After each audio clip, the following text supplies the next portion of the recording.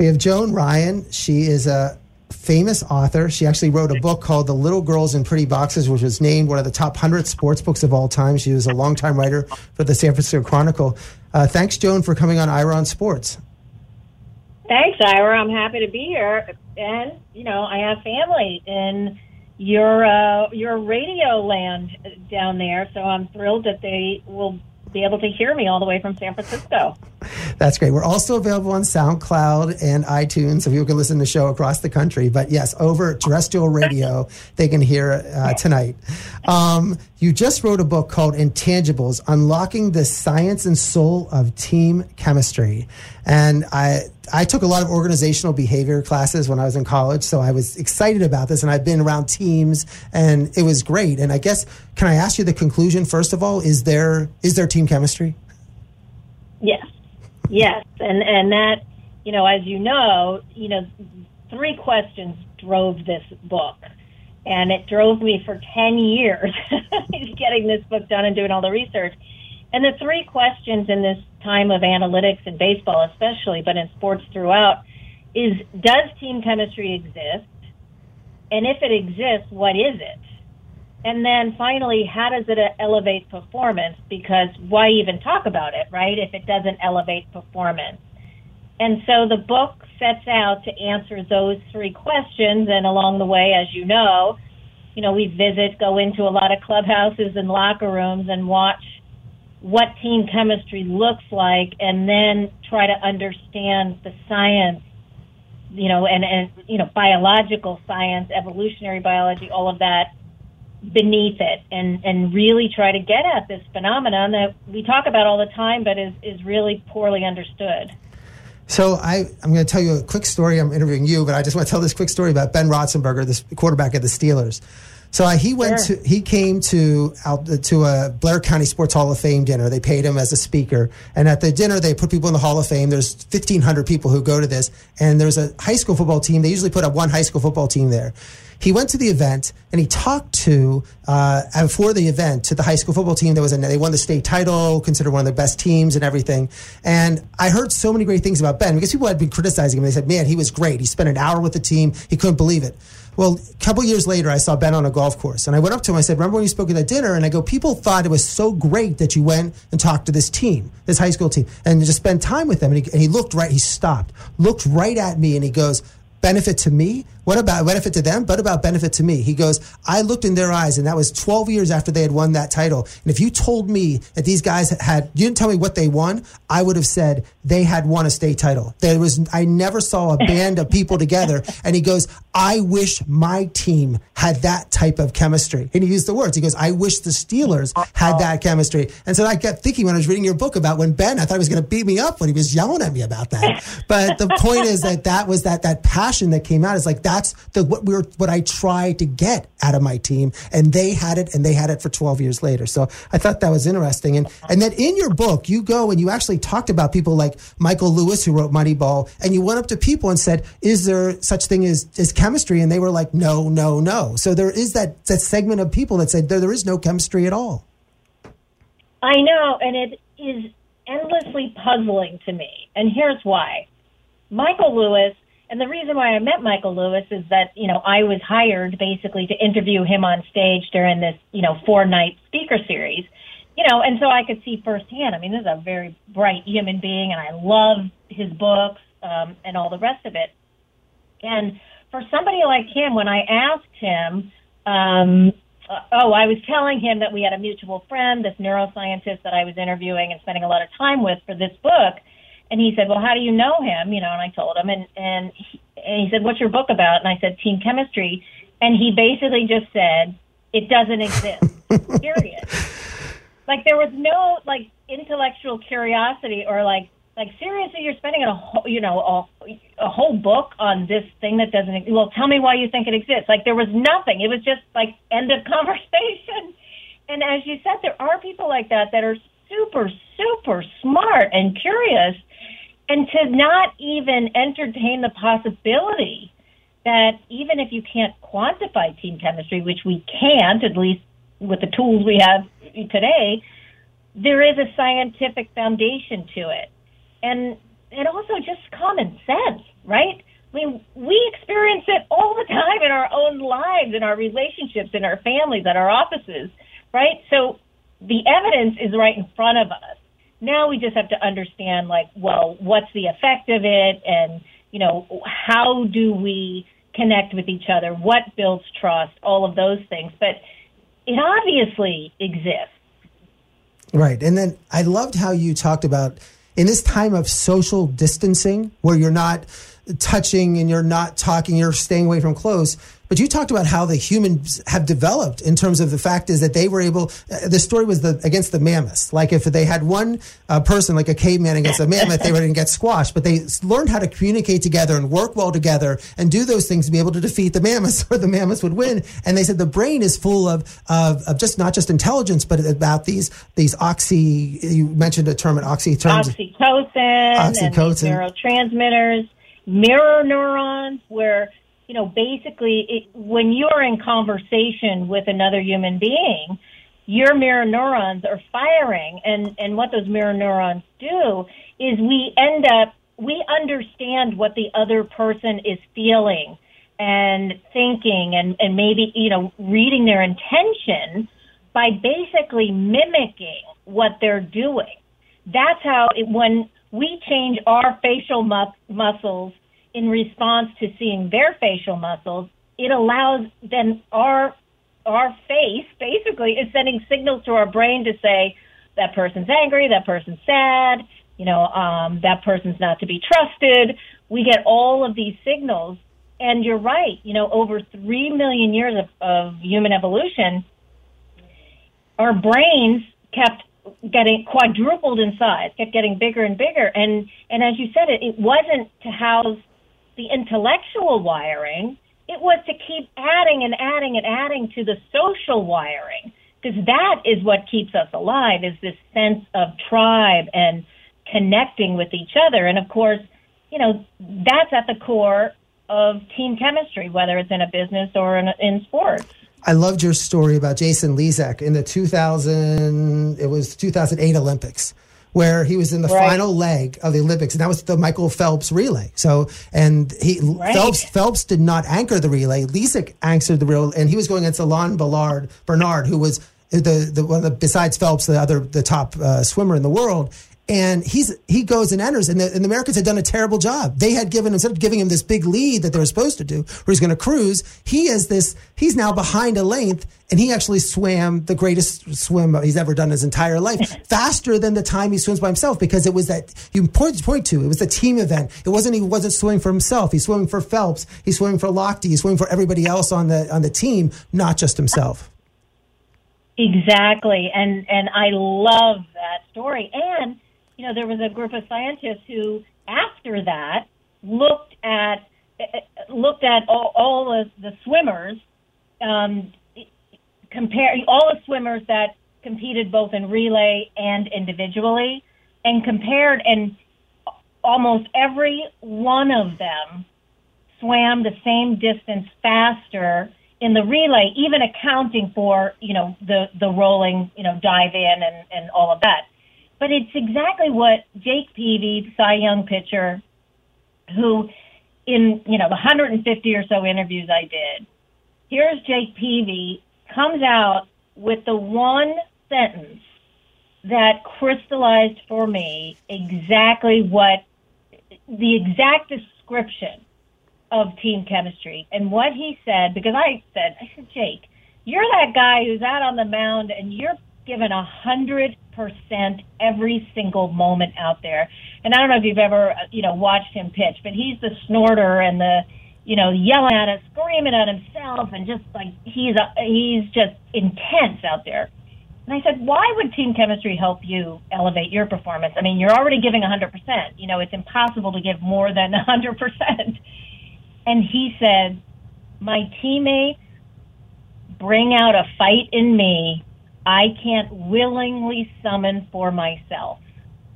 And that's what it is. And it goes back to exactly what you were saying about, you know, human evolution and who we are as a species, is that we need other people to stir our emotions and boost our motivation. We're open loop creatures. So your teammates, just as Lezak, his teammates, just knowing they were counting on him, could summon from him something he couldn't willingly summon for himself when he was swimming in his individual races. We're talking to Joan Ryan, the author of Intangibles, Unlocking the Science and Soul of Team Chemistry. What's exciting about what we're talking about is people say, well, this seems like esoteric, whatever. If you listen to sports talk radio show, people calling in, they're all calling, he's a cancer. Oh, he's great. He's a team guy. We need him. He's a good locker room guy. That's all you hear about. You hear more about good locker room guys, bad locker room guys, than you hear like, oh, he hits home runs or he does whatever. It's like, what is this? Is it good or bad? And you talked about, I thought your story about Audrey Hupp with the 2010 Giants, the fact that Audrey Hupp was viewed as someone who was like not that great of a teammate, and he was a loner and didn't care, and he joined the Giants, and he somehow found his place on that team, and he went from being someone who wasn't a good teammate to actually being one of the catalysts for them to win the World Series. Yeah, I mean, it was the weirdest thing, which is why I devoted a chapter to it, because I wanted to figure this out. I mean, he was never a good teammate. He was one of those, by his own admission, showed up at the ballpark as late as he possibly could and was out the door while the other guys are still, changing. But he got into that 2010 Giants clubhouse, and I'm still am the media consultant for the Giants, just helping the players do, good interviews and that sort of thing. And there was something about the culture of that team. Barry Bonds had left 2 years earlier, a lot of young, really talented guys, and Aubrey Huff comes in as a veteran. And, without meaning to do any of this because he didn't know how to be a leader, those young players started looking up to him. And it's interesting what happens, right, is if you start being trusted, like genuinely trusted, you become more trustworthy. And they brought out this side of him. I mean, he was still coarse and crude and all the rest of it. I mean, I was never a fan. But in that clubhouse, in that year with those exact guys, he was actually a leader. He never was again, never was before, never was again.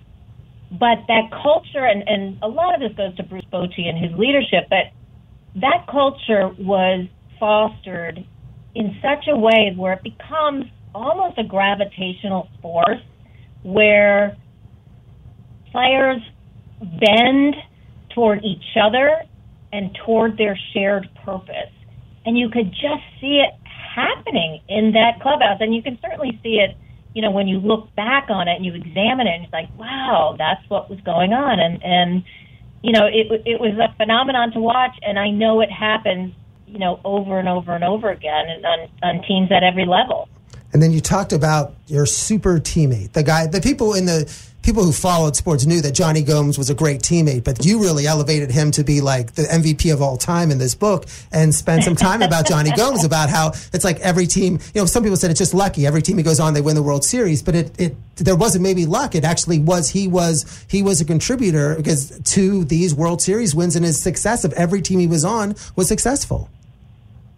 Yeah, almost every team, and like really successful. So I call him my super carrier of chemistry.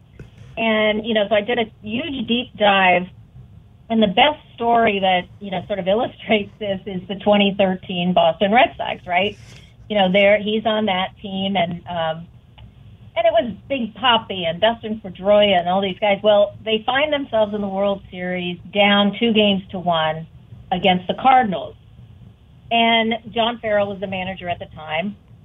And he posed, and Johnny Gomes was always in a platoon in left field, depending on the pitching matchup. And, going into Game 4, it wasn't an advantageous pitching matchup for Johnny Gomes, so he wasn't in the lineup. Daniel Nava was out in left field. So the lineup is posted.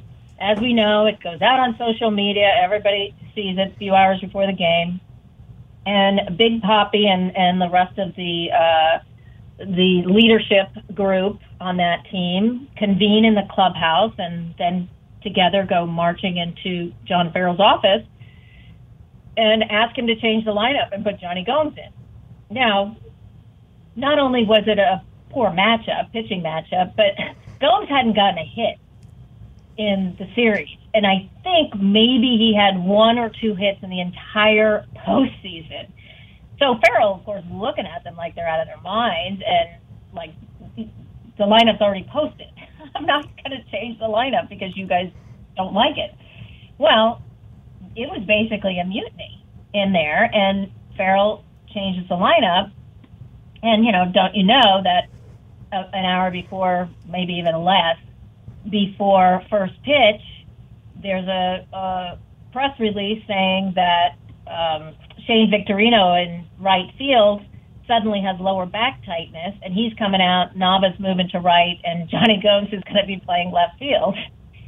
And, by coincidence, Johnny Gomes ends up hitting a 3-run homer that puts them ahead for good, and they end up winning the World Series. But, the takeaway is that those players believed so completely that as a team they played better with Gomes on the field. And so he's like a walking placebo, we have pain and a doctor can give us a placebo, even if it's a sugar pill. If we believe it is going to relieve our pain, it often does. And it does because our brain is triggering the pain relief,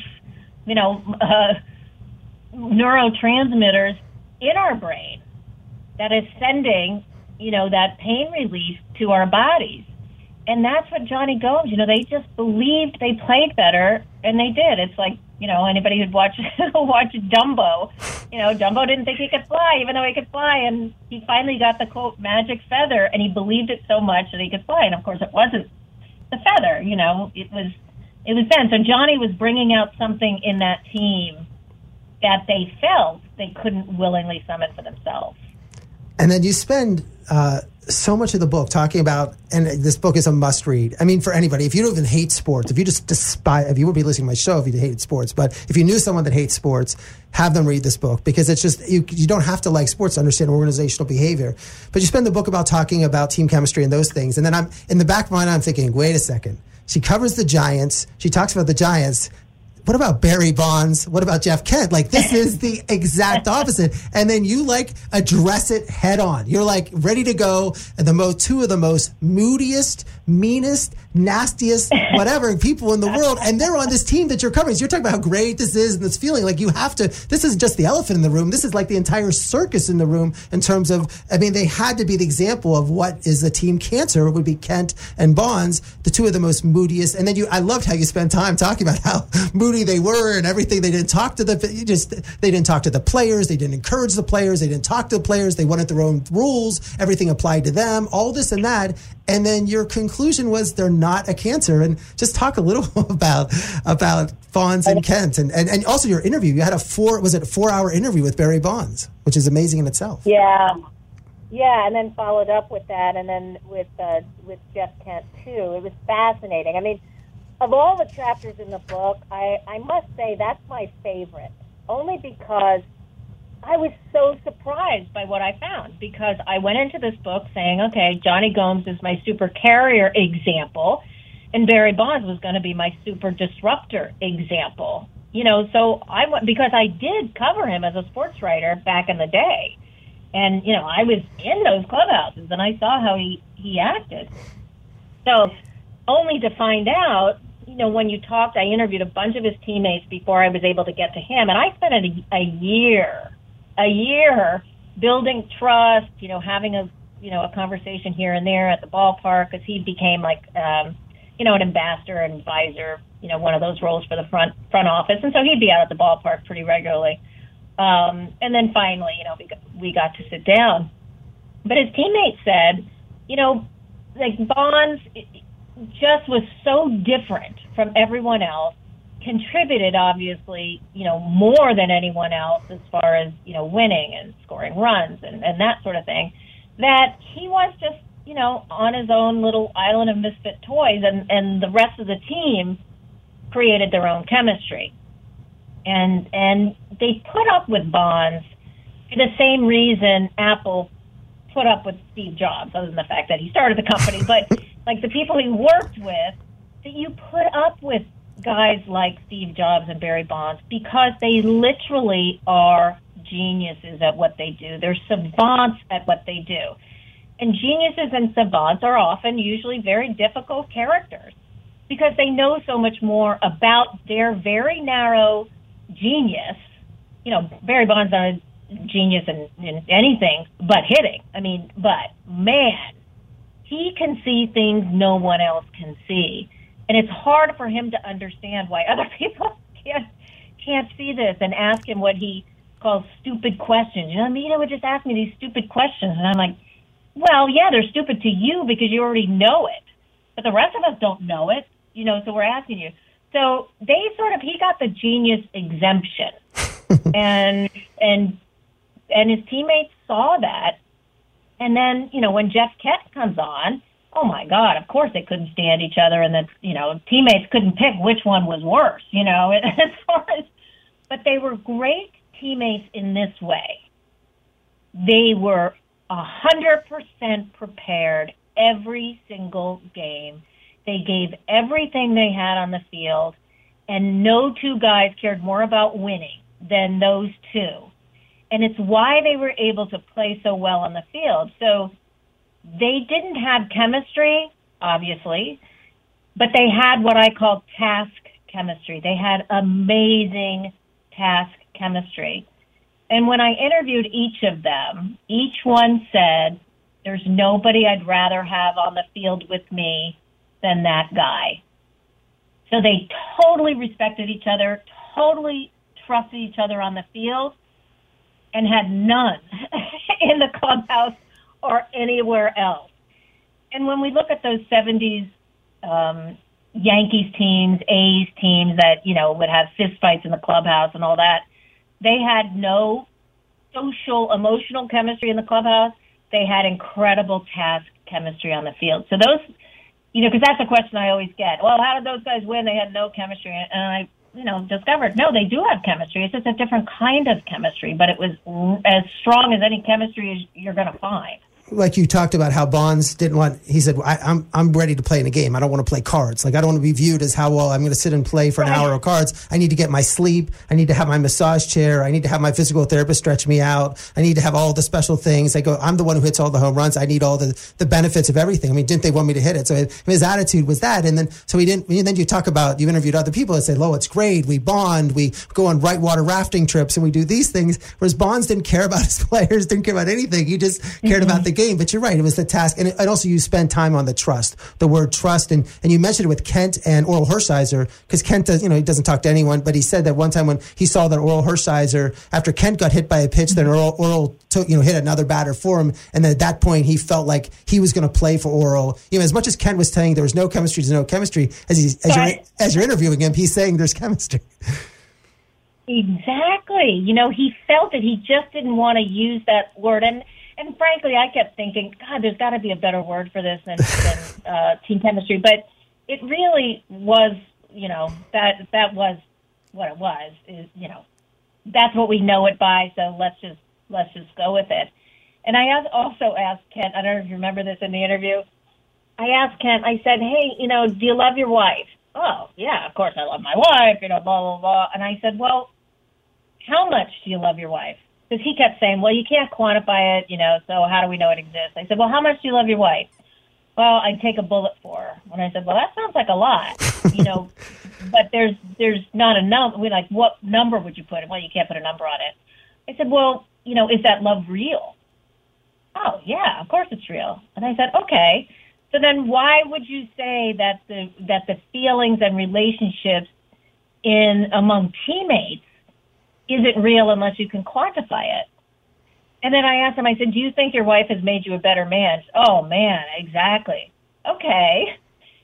So wouldn't it make sense that any two human beings can make each other better? Well, okay. And he said, well, that gives me something to think about.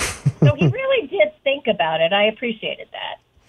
We're talking to Joan Ryan, author of Intangibles, Unlocking the Science and Soul of Team Chemistry. This is Ira on Sports, True Oldies 95.9, 106.9. you spent so much time in the book talking about the different players, sages and kids enforcers. We don't have time to go over it, but I loved how you talked about the cancer, the clubhouse lawyer. I love that's a term because I'm a lawyer myself. So they've heard it's like, and I guess that's the point is when when you're trying to bring it's not just a person who wants to be moody and whatever. It's someone who wants to cause trouble. And like you said, the clubhouse lawyer isn't usually the best player, but it's just someone who is always stirring up, arguing, complaining, those type of things. And that's really what destroys. And you said it's like the bad apple. That one bad person could actually cause all these problems. Right. And I always thought it was the Barry Bonds, and I forgot how good those teams were. But yeah, there's two super disruptors. And one is the malingerer, the guy that suddenly has to take a day off when Clayton Kershaw's on the mound, right? And then there's the guy who's the complainer and is always trying to recruit other guys. Oh, yeah, you're getting screwed, too. I'm not the only one, and that's unfair, and why is that guy playing? And those guys can eat away and create huge factions in a clubhouse that is just like death. And then we love, of course, talking about basketball with the Miami Heat down here in South Florida. And you bring the Golden State Warriors involved. And you spent time with Steve Kerr and talking. And, of course, that whole chemistry of Durant and Curry and Draymond Green and all that mess that goes on. And we still talk about it. I'm telling you that if you listen to these shows, it's like, did Curry, why wasn't Durant beloved? Durant just once loved. It is all about chemistry for him. And it was interesting how you tried with talking with Kerr and talking with the people at the Warriors, understanding where the whole Warriors team chemistry is and when the thing broke down between Draymond Green and Kevin Durant. Right. That was a fascinating thing, because Draymond was really acting like a jerk. Just calling, because Kevin Durant called him out and then he has to call him out. And what was fascinating was how they resolved it. And Draymond Green, we see him, he's just explosive on the court and can play kind of dirty and all that. But he totally owned it. It took him a little while. He and Kevin Durant met a couple of times, and he actually listened. And I thought, that's what it takes. And that's leadership, really, it is. It's like, okay, I am actually disrupting this team. I am weakening this team. And so he owned it. And and I've never seen this happen before, frankly, in all my years in sports, that Draymond Green addressed it publicly and called himself out. He said, I was being, and I forget the language he used, a baby or whatever it was. But he just called it and owned it publicly and took questions and answered all the questions and said, I need to be better. And he said his own baby son was like, Dad, what are you doing out there? You look like an idiot. And he did change. He did change. And Kevin Durant saw that. And that healed it. It did. They got back on track after that. And it was interesting to see how leadership manifests itself depending on the culture of a team. You did emphasize in the book, I liked how you said, when there is good team chemistry, look, things go wrong. There's going to be fights. There's going to be problems. You mentioned the Giants team when they had a dispute between the evangelical side and the teams that the players that wanted to party all the time. But when they have good team chemistry and there's that communication, and it's not just that in the locker room, but it's even during the game when they're losing in a game. And you almost, I thought about the Nationals, Washington Nationals last year, when they kept going, just their comebacks and how they were able to overcome everything. And it's almost because that chemistry helps them overcome the problems more than if you don't have bad chemistry and something goes wrong, then everything just falls apart. But then somehow these teams, when they have that good chemistry, when when there are problems, they resolve them and go forward. They do. And that's when you have, I'm sure there are layers to team chemistry. I really could have researched this for 30 years and still be scratching the surface. It's just endlessly fascinating. But the best team chemistry teams are the ones that become like a military company. Like you're in the Army and you're on a battlefield, and you ask any soldier who has ever seen combat, and they're trained for this in boot camp. Everything goes into not only their technical skills and their physical conditioning. Boot camp is hard because it bonds the players together. totally bonds them together. So that when they're out in war, in battle, they are out there fighting for each other. It's no longer God and country or some, concept. It's for the guy next to you. And so their commitment to purpose, it begins with this purpose. We're doing this for our country, for the Marines, whatever. The commitment to purpose melds into commitment to each other. And you hear about soldiers saying, they're wounded. I've got to go back out there. I've got to go back out there with my guys. I've got to take care of them. And sports can have a version of that. And I saw it on those 3 Giants World Series teams. They played for each other. And you know what? When you play for each other, or even in a business, when you really feel committed to this group of people trying to accomplish this thing, you are going to never be without motivation. Because if it's your teammates or your colleagues that are motivating you, they're right at hand. You don't have to kind of gin up this like, oh, yeah, the country. Oh, yeah, the bottom line. Yeah, let's just try to meet my sales goal. That doesn't get your juices flowing, right? But your colleagues and your teammates can always get you motivated.